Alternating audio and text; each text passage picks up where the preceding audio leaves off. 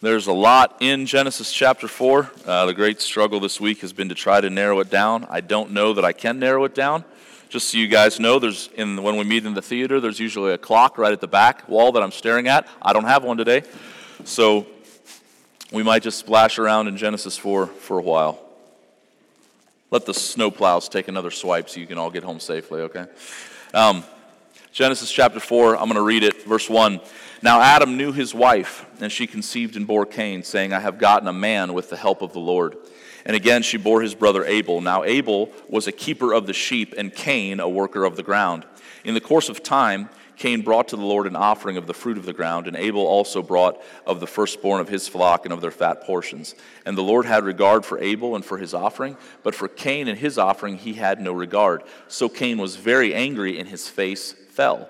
The Lord said to Cain, Why are you angry, and why has your face fallen?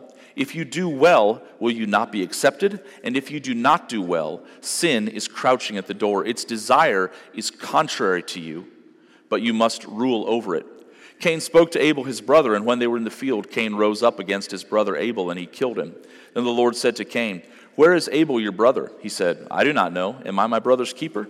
And the Lord said, What have you done? The voice of your brother's blood is crying out to me from the ground. And now you are cursed from the ground, which has opened its mouth to receive your brother's blood from your hand.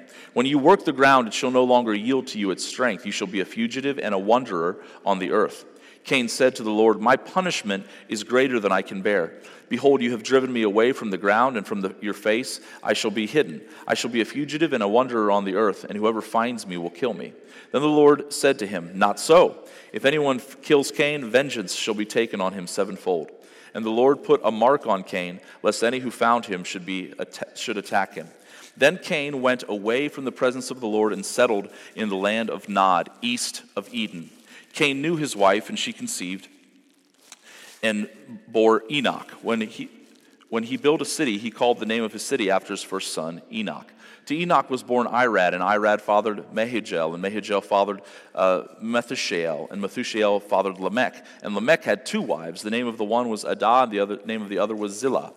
Adah bore Jabal. He was the father of those who dwell in tents and have livestock. His brother's name was Jubal, and he was the father of those who play the lyre and the harp. Zillah also bore Tubal-Cain. He was the forger of all instruments of bronze and iron. The sister of Tubal-Cain was Naamah. Lamech said to his wives, Adah and Zillah, hear my voice, you wives of Lamech. Listen to what I say. I have killed a man for wounding me, a young man for striking me. If Cain's revenge is sevenfold, then Lamech's is 77-fold. And Adam knew his wife again, and she bore a son and called his name Seth. For she said, God has appointed for me another offspring instead of Abel, for Cain killed him. To Seth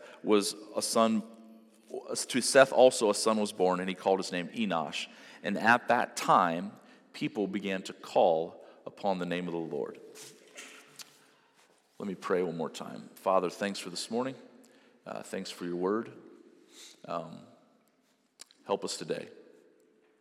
God, open the eyes of our heart that we could see wonderful things from it. In Jesus' name, amen. So last week, Genesis chapter 3, sin comes on the scene. It comes from the serpent. Source was the word I was looking for. The source of the sin comes from the serpent who deceives Eve and gets her to sin.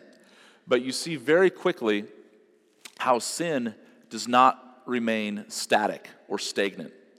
Sin is always growing more and more. Sin is dynamic as opposed to static. It is going to increase, and it cannot be reasoned with, and it must be killed.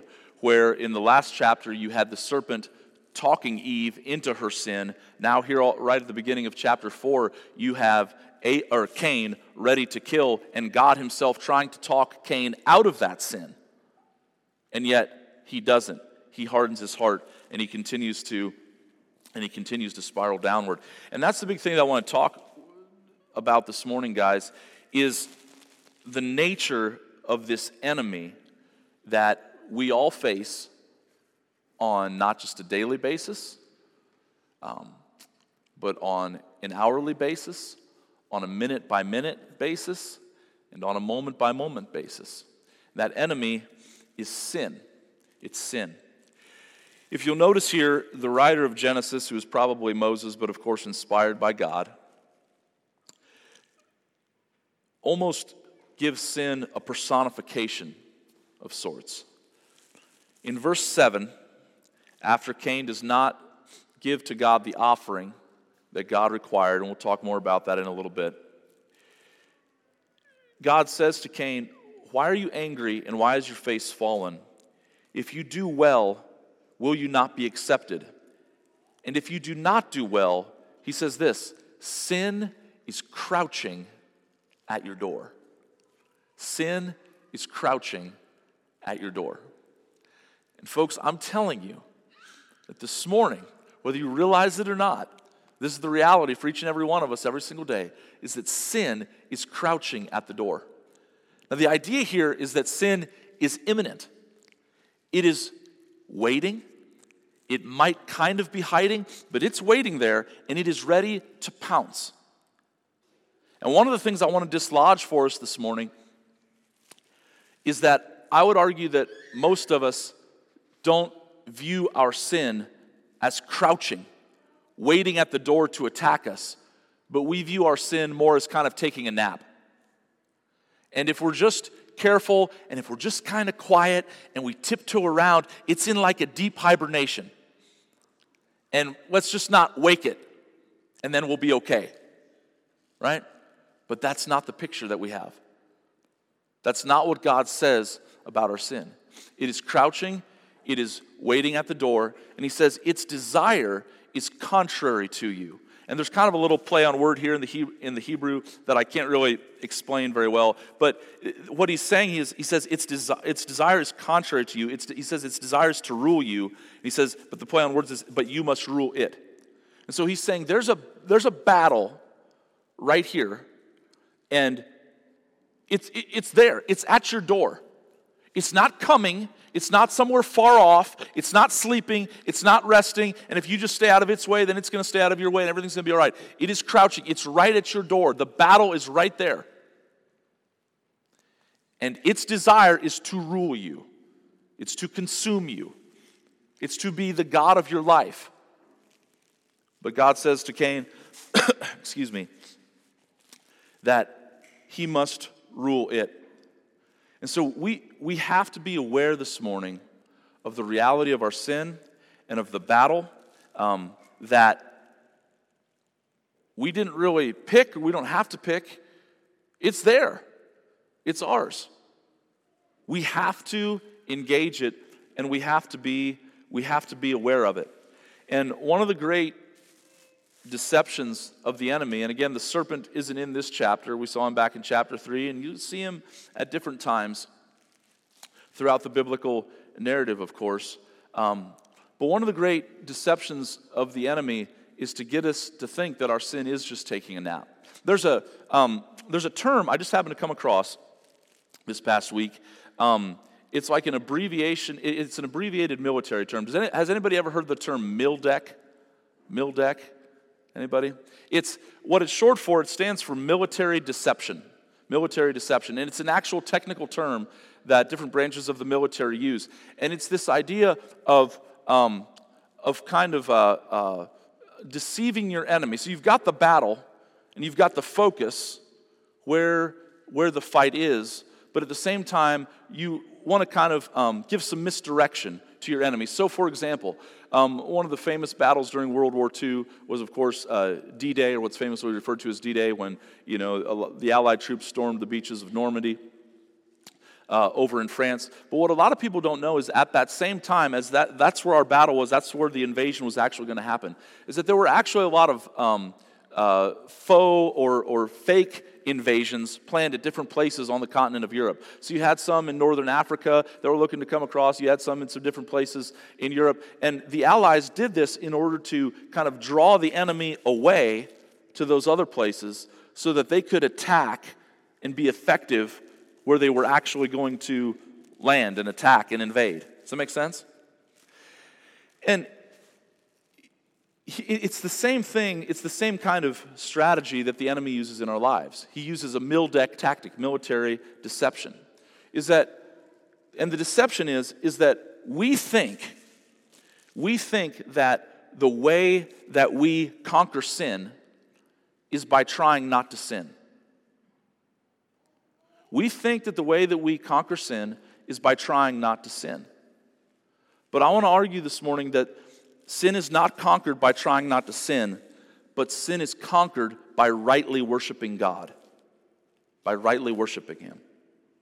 Again, notice here at the beginning of chapter 4, Cain and Abel, they bring these sacrifices. And we're told Abel is a keeper of the sheep, Cain is a worker of the ground. Abel brings his offering of the firstborn of the lamb and the fat portions. Cain brought his offering of the ground. Abel's offering, his worship is accepted. Cain's worship is not accepted. Cain becomes very angry, his face falls. And again, verse 6, he says, "Why are you angry, and why has your face fallen?" And then he says to him that this sin is crouching at his door. And he tells him to rule it. And we know that going on then that, again, sin is, there's a lot of things going on in the heart of a man who's about to murder his brother, okay? But the way that Cain is to overcome, to rule this sin and not let him rule him, isn't by just walking around going, "Don't murder Abel, don't murder Abel, don't murder Abel, don't murder Abel." The way that he's to overcome it is by rightly worshiping God in the way that God requires. Are you following me? Are you with me? And hang with me, because let me show you why this is very applicable and important for your life.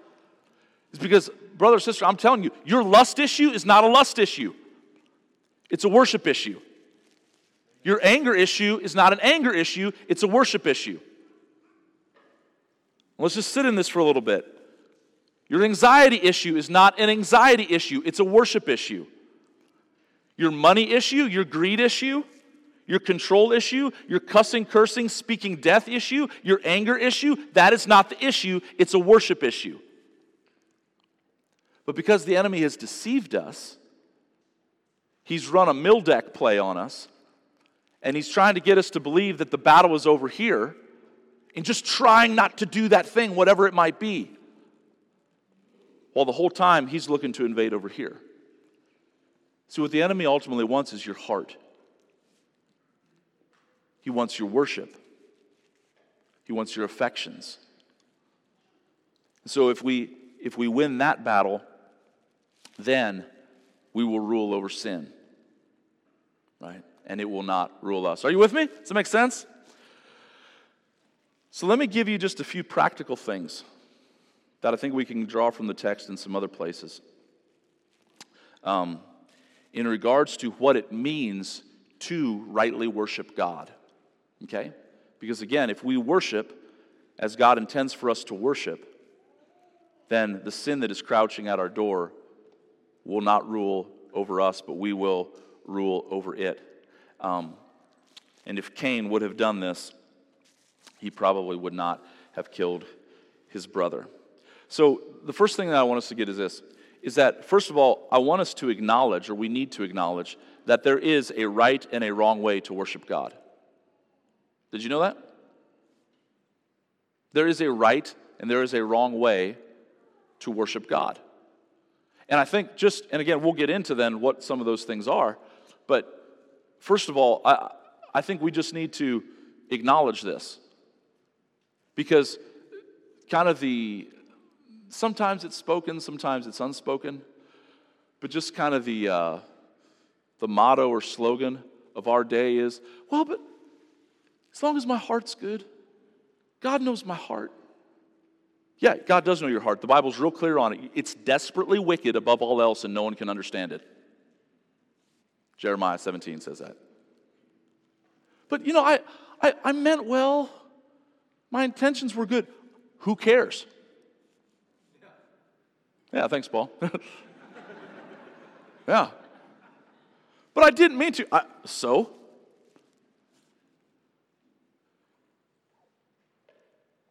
Eric, I'm not that bad. You're not as bad as I think. I agree. You're not as bad as you think. You're much worse. You're much worse. Your sin isn't taking a nap. It's not in hibernation. It's crouching at the door. And there is a right and there is a wrong way to worship God. We live in a day where everything is negotiable. That's kind of our deal as Americans. I think it's kind of more of an American thing. But, everybody has their price, everything's for sale, and everything can be negotiated. And the problem is that we bring that attitude to our worship.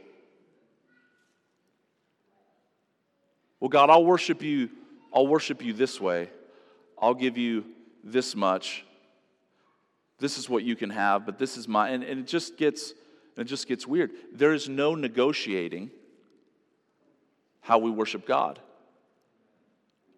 We worship him as he requires. And if you'll notice in the text, God is completely unapologetic about this.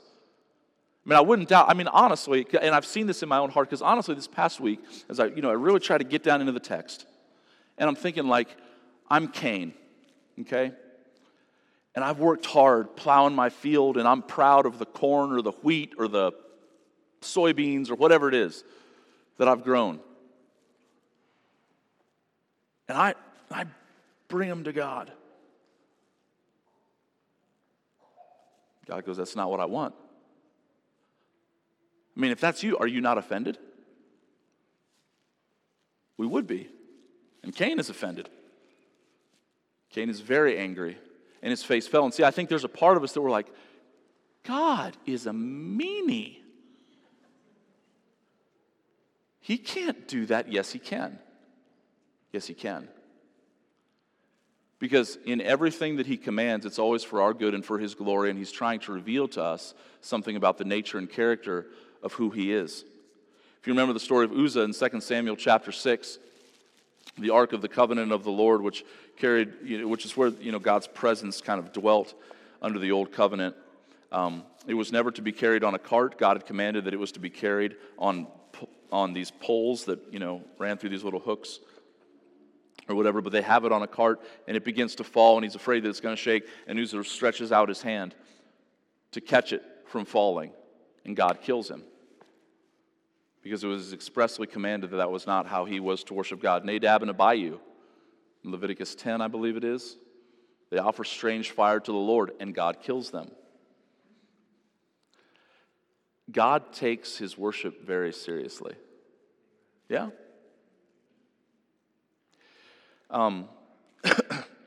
There is a right and there's a wrong way to worship God.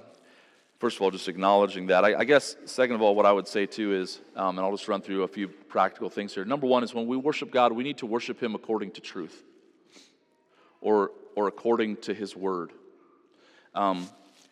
Notice God's mercy and notice God's grace here in that Cain did not offer the sacrifice that God required. Again, I believe it's primarily because it was not a blood offering and instead was an offering of the ground. Nothing wrong with crops, nothing wrong with Cain being a farmer in and of itself. That's totally acceptable, but that is not the worship that God required, and I'll unpack that more in a little bit. But notice God's response here, and he graciously comes, and he says to him, why are you angry? If you do well, if you do what I require, if you do what I've asked of you, will you not be accepted? This is his word spoken to Cain. And Cain rejects it. And so if we're to worship God, we have to worship him according to his word, according to his truth that he's revealed. This is, I believe, Martin Luther, the great reformer, said that why it's so important to get into the Word of God and again, ultimately to understand the nature and character of God is because if we don't know him as he is, then we will not worship him as he deserves. And I'm telling you guys, we don't even have time. I need to just do this at some point, but I don't have time this morning to just go down the road and just take the time to call out by name all of the false teachers that are out there today. It's always been the case, I suppose, but like everything else, technology and the internet and YouTube, and you can fire up YouTube and you can be listening to some good truth, and then just like that, something will come up in your feed, and all of a sudden you'll click on some guy that's a complete abomination. And it's heresy. And it's wrong.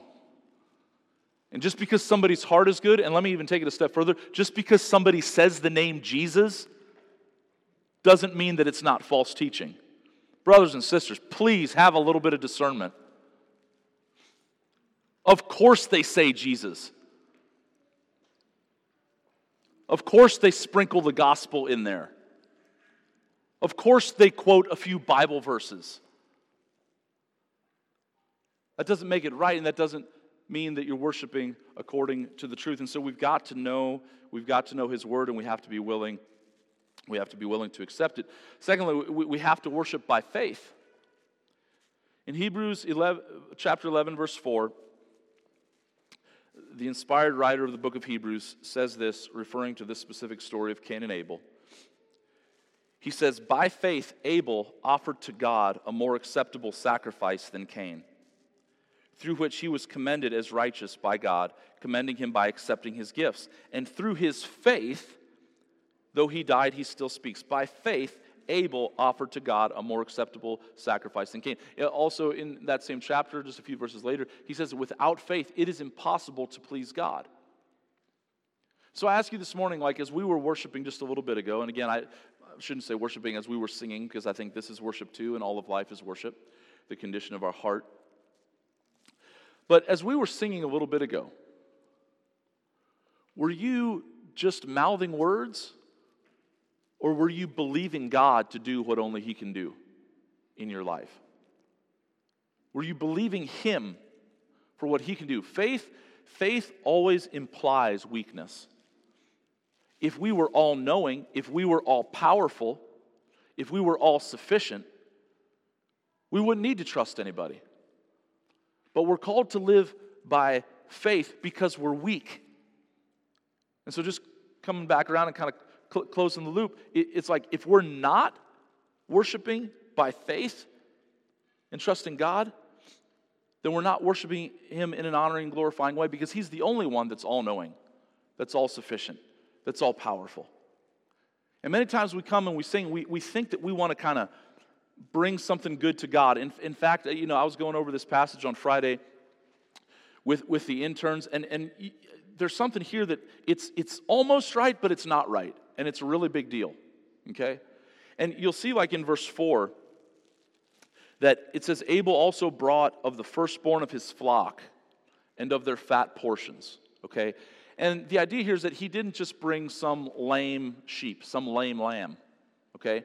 But he brought the best. And this is something that as you get into the Levitical laws, God, progressively gives more revelation to His people throughout time. He explicitly commands us. They're always to bring the best. And Abel, knew this somehow. I'm sure Adam and Eve told him that, or maybe God told him, or whatever. But the point is, he brought the best. And there's a way to take that kind of misses the whole point and makes it all about us. There's a way to say in our worship of God that, we need to bring God our best. And so we put on our Sunday best, and we put on our suit. I mean, I don't have a suit, but, vest is as good as you're ever going to see me do. But, we're bringing God our best. And it's like, but not quite. See, the way that we bring God our best is by admitting that we don't have a best to bring. I really want you to get this, because this ties in now with the whole point of the blood sacrifice. So the way that we bring God our best is by admitting that we don't have a best to bring. I think Cain brought the best of his crops, but that wasn't enough. Why? I mean, God says later on, in Hebrews, that without the shedding of blood, there's no remission of sin. But you saw this back in chapter 3 as well, too, is that Adam and Eve, they take something of the ground, they take fig leaves, and they sew it together to try to cover themselves, and God says, no, that's not acceptable. And so we ended last week, and we were talking in chapter 3 about how God would have killed an animal. There was a death that same day, just not the death of Adam or Eve. There was a substitute. And God killed an animal and made from that animal skins that would cover them. And the whole point of the blood sacrifice isn't that it's somehow something in us good that we're bringing. It's admitting, I have nothing that could be good enough. I have nothing that's worthy of you, Lord. No matter what my best is, it's still not good enough to bring to you. Because everything that we have and everything that we do is tainted by this sin that's living inside of us. I may have read this to you. This has just been my little book. I mean, I like books that aren't real thick. This one's tiny. It is still taking me a long time. I'll tell you what, guys, read books from dead people. It's just a good rule of thumb. Everybody who's still alive, they're not that great, except John Piper. He's my boy. Anyway, but John Owen, 16th century Puritan, indwelling sin in believers. I think I read to you from this before. I don't think it was this passage. If it was this passage, pretend like you haven't heard it before.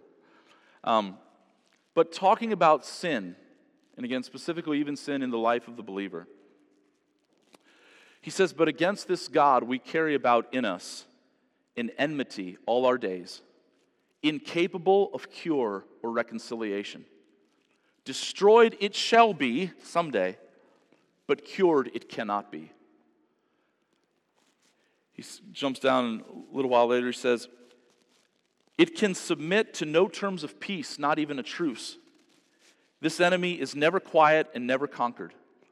No man can expect rest from his lust except by its death, or of absolute freedom except by his own death. Some seek peace from their corruptions by trying to satisfy them, making provision for the flesh to fulfill the lusts thereof, as Paul says in Romans. This is to douse a fire with combustible materials. They will only inflame and increase. If we part with some of our goods for an enemy, it may satisfy him, but enmity will have everything, and is not more satisfied than if it had received nothing at all. You cannot bargain with fire to only take out part of your house." You cannot bargain with fire. That's our sin. And so the way that we bring our best is by acknowledging that we don't have a best to bring, and we need the best from somewhere else. And that someone else is Christ. So another aspect that ties in here of acceptable worship to God is humility. Humility. We don't have a best to bring, but we need our best from Christ. And this is where it gets really interesting and I think very beautiful. In Luke chapter 24, the risen Jesus is walking with these two dudes on the road to Emmaus, but they don't know that it's Jesus. He somehow reveals himself or conceals himself from them. And he goes, "What are you guys talking about?" And they stop and they look at him and they go, "Do you not know about Jesus of Nazareth? Do you not know about these things?" And he goes, What things? What are you talking about?" And he goes, "Well, they say, well, we thought that this Jesus was going to be the one to redeem Israel, and we thought that he was going to be our Savior, but they crucified him." And then Jesus says, "Oh, you foolish of heart, so foolish, and slow to understand all that God has spoken." And then it says, beginning with Moses and all the prophets, all the Old Testament scriptures, which I think would have included this. He says that Jesus showed them, revealed to them all the scriptures concerning himself, and how it was necessary that he needed to suffer and die and rise again on the third day. And I think that you see an allusion to it here in this passage in several different places, but especially right here with Cain and Abel. Okay, if what God required for acceptable worship was the blood sacrifice, so he needed to have a sheep or a lamb to sacrifice, where would Cain have had to go to get that sheep to offer acceptable worship? Where would he have had to go? He would have had to humble himself and go to his brother. And this will preach right here, folks. Because Jesus Christ alone came as not just the one who had the sacrifice, but was himself the sacrifice. He is the perfect, spotless Lamb of God. And people want to come to God on their own terms and make a God in their own image, and I'm telling you, God will have none of it, no matter how sincere they are. There is only one way to rightly worship Jesus Christ, and that is, or to rightly worship God, and that is through His Son, Jesus Christ. And every single one of us, if we want to worship Almighty God rightly, we must humble ourselves and go to our greater brother, Jesus, who lived a perfect, spotless, sinless life that you and I could never live. And apart from that, there's absolutely no hope of us ever being acceptable in the sight of God because our sin is so great. But Cain doesn't want to do this. And many times, people don't want to do this by humbling themselves and acknowledging that they need Jesus Christ. And even sometimes, and here's what I really want us to get for us this morning, is even sometimes as Christians, we don't want to do this. You fall into sin, you do something that you shouldn't, and you're sorry, you're convicted, you know that it's wrong, and because you're sorry, and because you're convicted, and because you know it's wrong, you are going to try your best to do better. And you're going to try your best to bring before God something that is acceptable, something that is righteous. And quite honestly, this is where when Christians are struggling with consistent, habitual sin in their life that is either jumped into the category of addiction or is bordering on that, this is almost always where they are. Because the reason they'll come and they'll talk to me or they'll talk with somebody isn't that they don't care. They want to do better. And they're really trying to do better. But of course, the better that they try to do and the better that they try to bring to God, the worse it gets. Because there is no possible way that we can bring anything of us to God. It always, only ever can be what Jesus has done for us. Are you following me? See, so many of you this morning, again, I said that you think that the key to conquering your sin is trying not to sin. The key to conquering your sin is rightly worshiping God. And that starts with not with just trying harder or bringing the best of your crops. It starts with running to the cross. It starts with again and again and again and again and again coming to Jesus.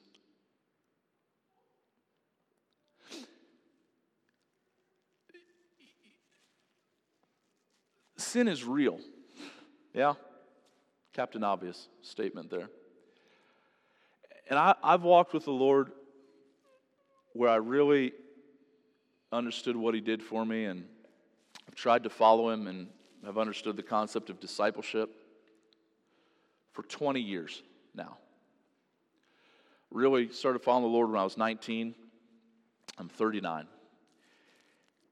See, I'm good at math. That's 20 years. I don't know why I said that. Anyway. And I don't know. In some ways, the longer that it goes, I at some points can think that, okay, wait a minute. I've got to do something different. Because if I still struggle with the same sin at times that I struggled with 20 years ago,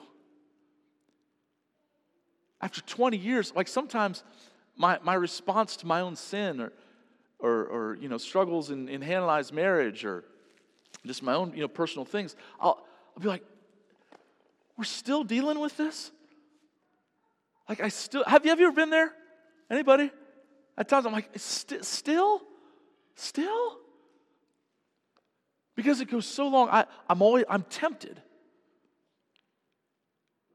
to try to go somewhere else other than to the cross.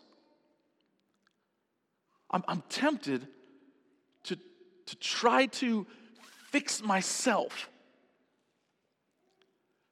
as much as I want to.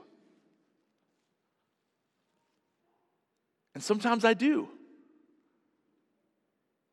And it's like a grenade, and I'm going to bomb this sin, and I pull the pin, and I'm back to and it blows up in my hand. And I just say all that, guys, because I'm sure that some this morning have walked with the Lord not just for 20 years,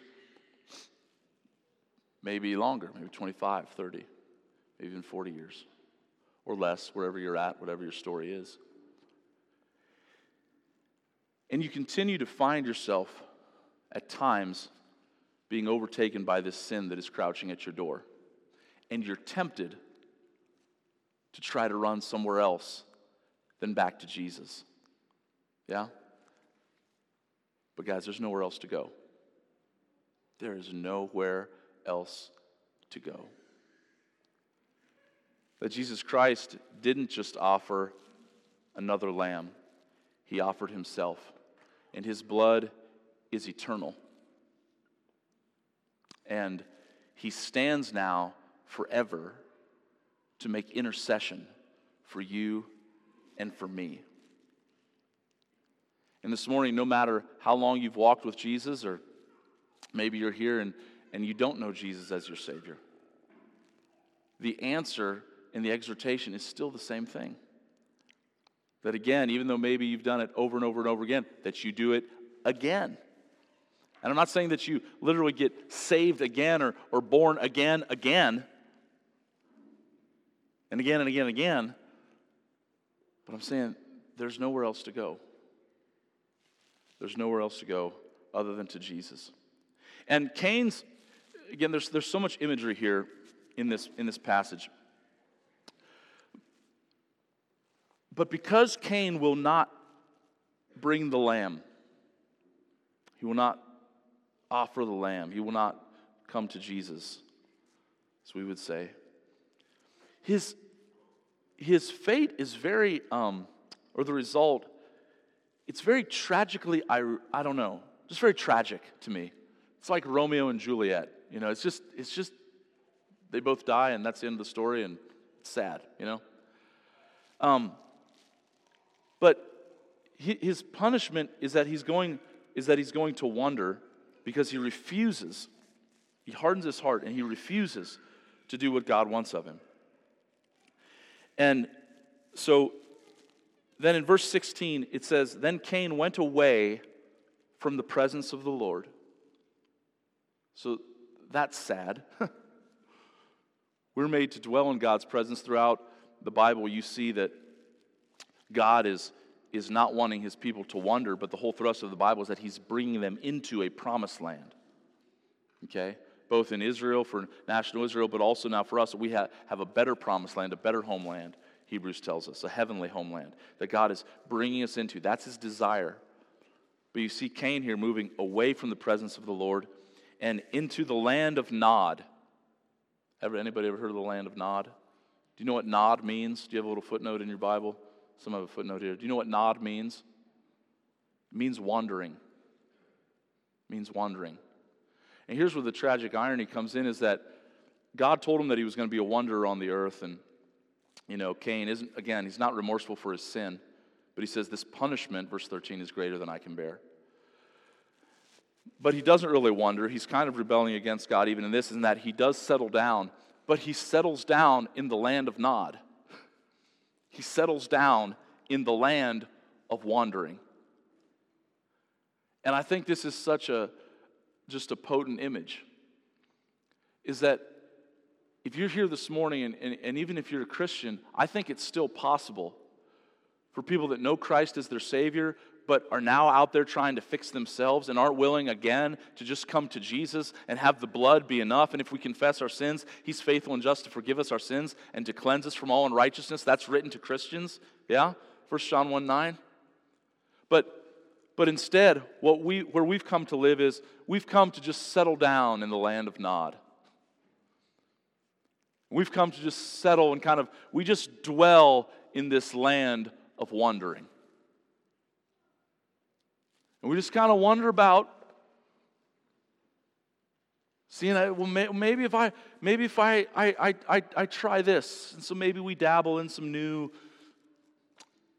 false teachers on YouTube or something. I don't know why I'm really harping on that this morning, but anyway, or maybe we're going to try a little bit of these new little leadership principles. New leadership book came out. Stuff, and we're gonna do it this time. We're gonna do it.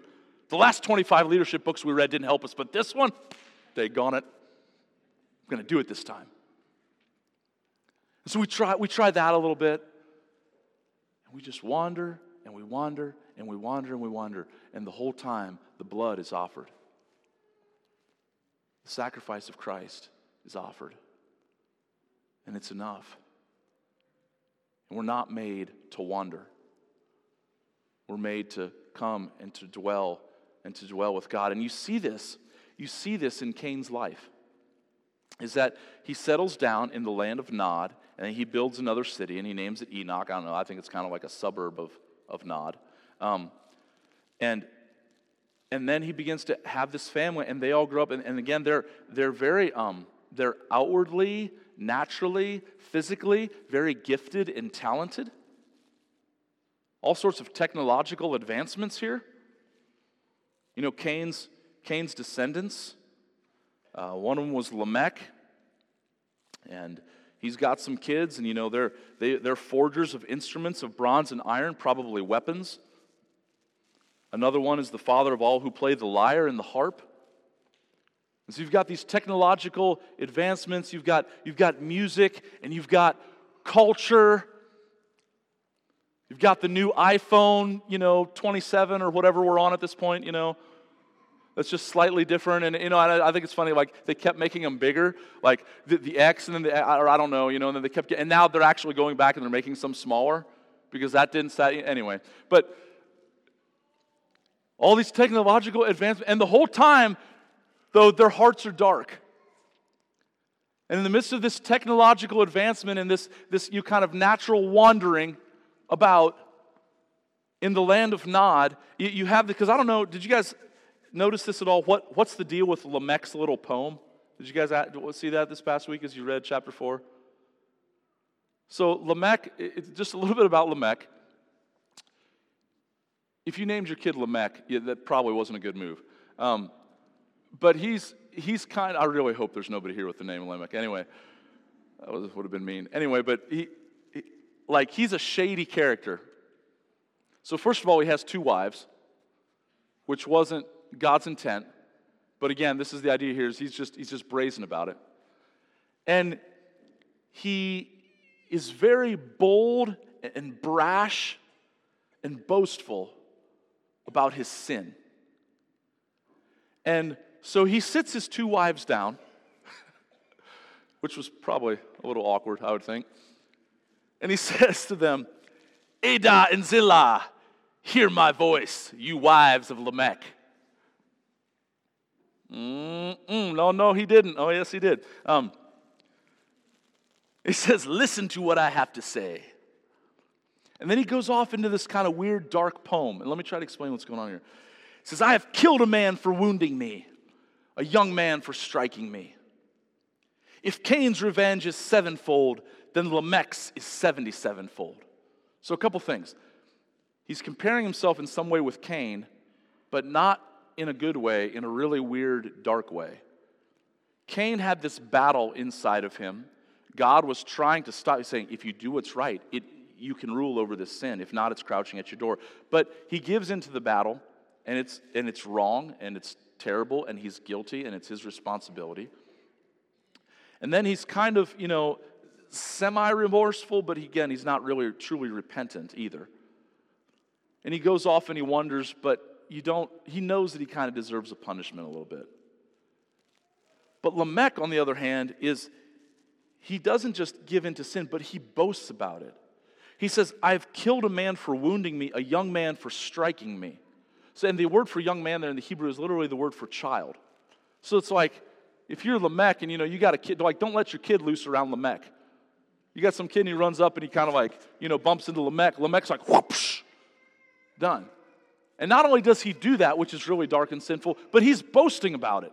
And he decides to write a song about it to his wives, which is weird. I don't know. I'm not a woman, but it's a weird love song, okay?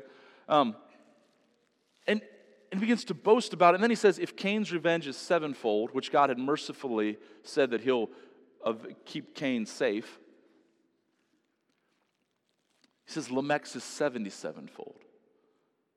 In other words, you mess with Cain, God said that was a bad thing, but now God's not announcing this. Lamech is announcing it himself, saying, I am righteous. I do what I want. The point is this, is that you see now sin just has spun completely out of control. to where it is just brash, bold, boastful, brazen, arrogant. And if I can just shoot straight with you folks, I don't think this is anything like just happened at the beginning of 2021 or something. But man, as I read through this last year, forget about Lamech. We have an entire world full of Lamechs. And we as a country have become self-willed, brash, brazen, boastful, and arrogant about our sin. And we live in this country, and it's ours to own.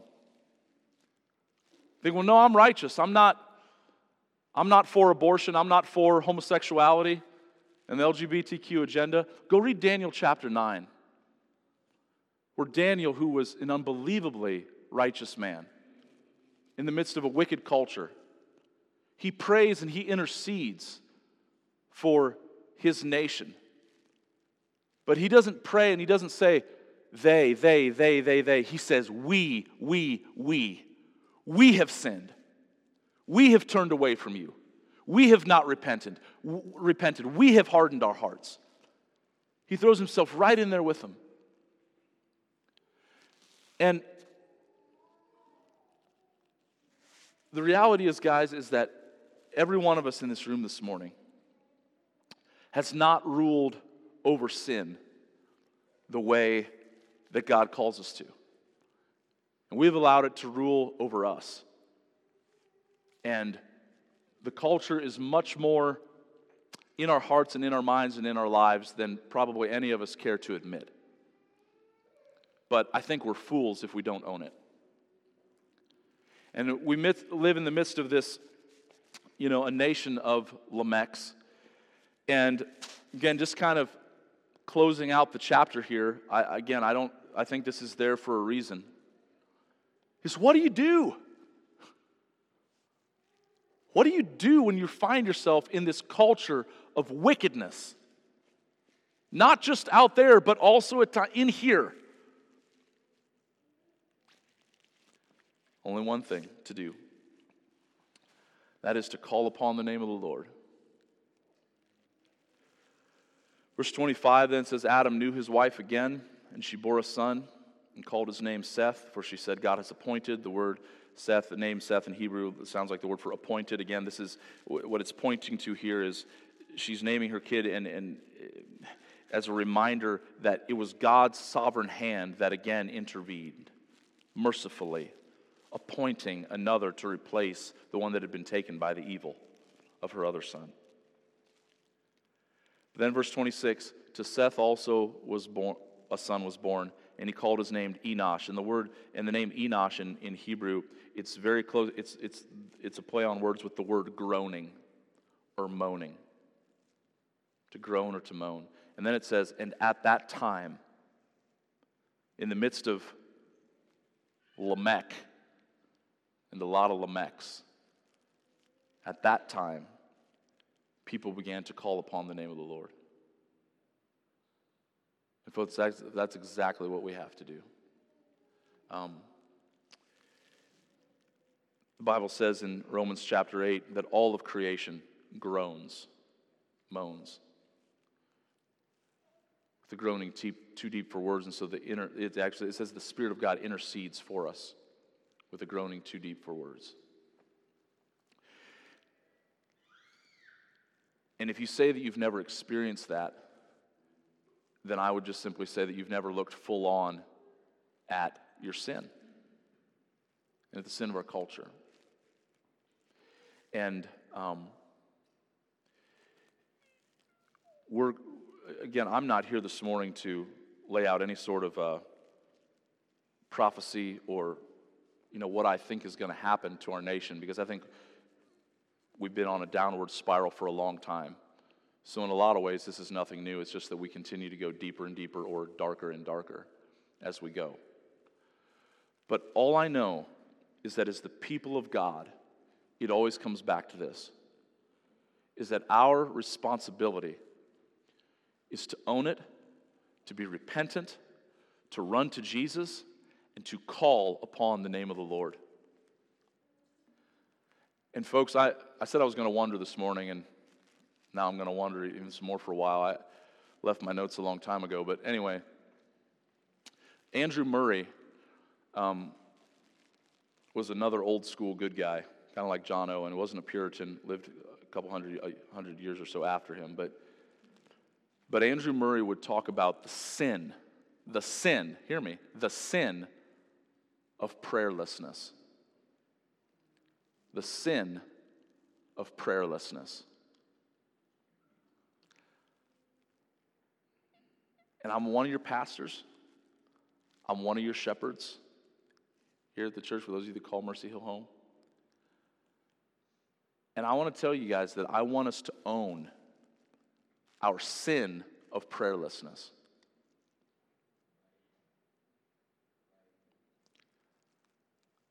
We don't have to live in condemnation over it or by it. The blood of Jesus is always enough. You know, and again, I'm just feel led to say this right now. You know, Brad mentioned this morning, for those of you that were here during just the opening as he was doing announcements, that there's a prayer meeting a couple times a week, Tuesday and Thursday mornings. And please hear me. I want to shoot as straight as I can, okay? It's at 5 a.m. in the morning. I know that that's early, and I know that just, even if you could get up, it just flat out doesn't work for some people. I mean, some guys they get up at 4 o'clock for work. Like I get it. So I'm not counting. I don't have like a little book of who comes and who doesn't come, and, you know, keeping attendance, and, you know, I'm not doing that. But I'm gonna shoot. But at the same time, I'm gonna shoot real straight with you. Like this Wednesday, we're having a prayer meeting at the Hub. Okay, and we're not, like Brad said, like the elders and the interns are going to be leading the adult prayer time. I'm going to be leading the kid prayer time with the kids over in the other section. But here's what I probably know, is that out of, you know, and we're a little thin this morning with the snow or whatever, but usually on a Sunday morning, we push 200 people. And I know that out of 200 people, we'll have 20 when we gather on a Wednesday night, usually. Maybe. Again, I'm not saying this to condemn you. I'm saying it because I want to shoot straight with you. And I want us to own our sin of prayerlessness. And when it comes back to it, all ties together with everything else we talked about in rightfully worshiping God. Why don't we pray? Because we don't believe. We don't believe that God will answer. We don't have faith that He hears us and that He's able to change things. But we have a lot of faith in our own effort. We have a lot of faith in what we can produce. We have a lot of faith in the best of our crops that we can bring to the Lord. And God, isn't this good enough? I'm really trying here. And it's not. It's never been. And again, there's so much going on in the world. Amen. And Pat, there's been a lot going on in the world. And at times, for me, this past year, I can get overwhelmed a little bit with, like, what am I supposed to do? I mean, has anybody felt that? Like, you all of a sudden, like, I want to fight, I want to engage, but like, what? How? You know, do I call Mike DeWine? I did that a couple times. I don't think he got my message, but like, you know what I mean? Like, I'm just being honest. Like, I'm like, how do I do? But when you come back to God's word, here's what I'm responsible for, okay?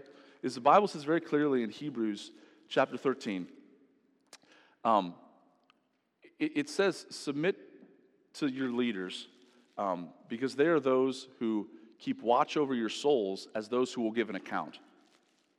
Now, there's two rubs in that verse. Most of them, when I quote it to people that aren't in leadership, they say, oh, submit to you, really? Submit to your leaders?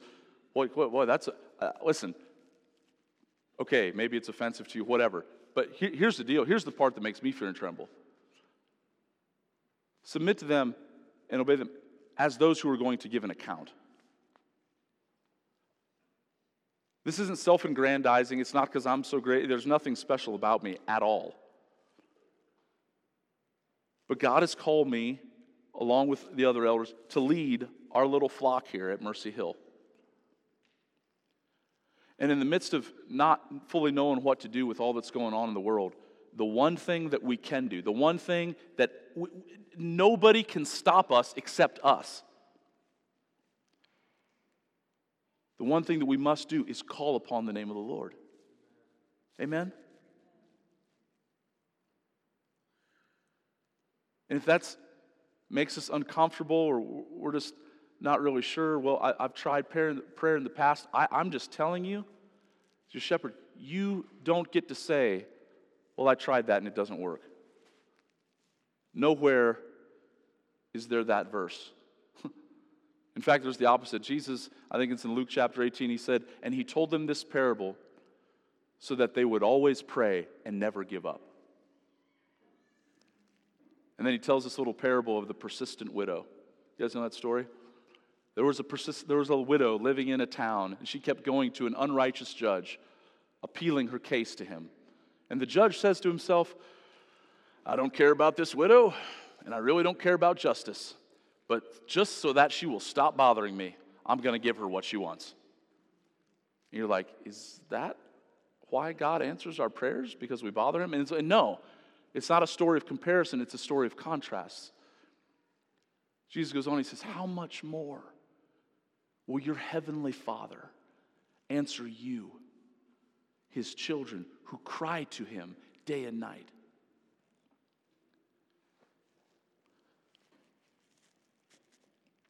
And that's what I want us to do.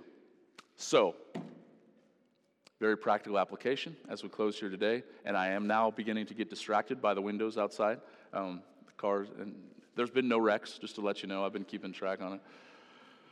So distracting. Anyway, one practical application, worship team, you can come up and we'll close, is if you can at all, be there Wednesday night. Be there Wednesday night. Also, if you are able to, if you walk well, park down below. Parking is an issue up there. Park down below, for those of you that can, in the little lower parking lot there, more in front of Scenic RV and where that other building is, and let those who don't walk as well park up top because there's not a lot of parking spaces. And we're going to call upon the name of the Lord. Amen? Guys, God is good, and he's enough. And as we worship him rightly, as he deserves, and as we call upon him, there is reason for great, great, great, great, great hope in our day. Let's pray. Father, thanks for today. Thanks for your word. Thanks we could gather here in your name. And Father, we just pray, Lord, that as we sing another song, as we worship you, we pray that in our hearts we would not be trying to bring our best in and of ourselves, but that we'd be acknowledging that we don't have a best to bring, and that we needed your best, Jesus. We needed your righteousness.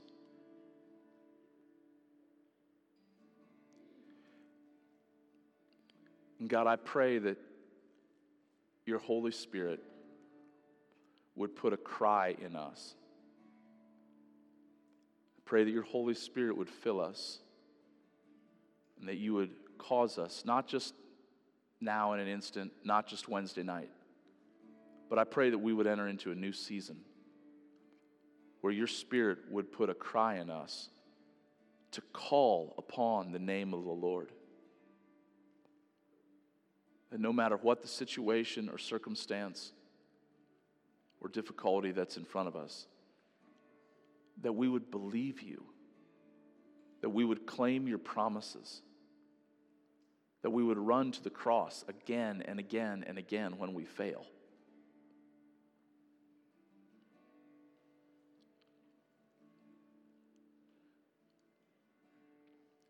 And we pray that you would do things in our time, and in our locality and even in our nation that only you can do. We need you, Jesus. We need your mercy.